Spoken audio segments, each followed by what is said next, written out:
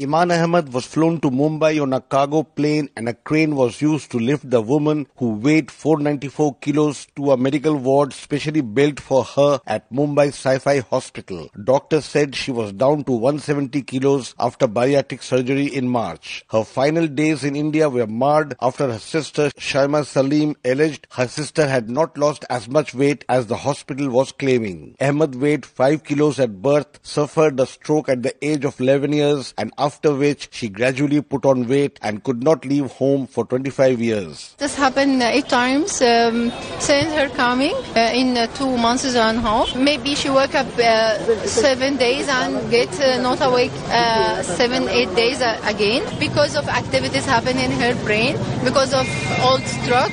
Okay. Maybe that happened again when we return back to Egypt. And her size is big and she can walk. Me and my mother only. How can I manage it?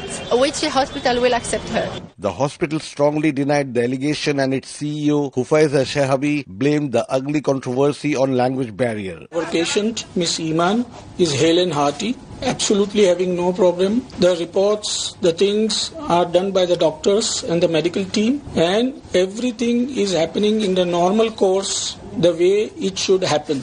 I am very clear in my mind that fear, over expectations or cultural and language differences can create misunderstandings which needs to be sorted out by those who feel like that. Ahmed's treatment shone a light on universal pathy, and healthcare expert M.K. Ganpati said it was the duty of individuals to be vigilant of their conditions and avoid extreme treatments such as bariatric surgery, which is used as a last resort to treat people who are dangerously obese. Why can't the so-called patient take a much more proactive part in the maintenance of his own health care? The mantra should be to empower the patient, prevention, not diagnosis of complications and management. It has to be cost-effective, need-based, appropriate technology. We lose sight of this fact. We need to cater to the present existing condition. And now doctors are bracing to grapple India's heaviest baby girl who tipped the scales at 6.8 kilos when born earlier this month.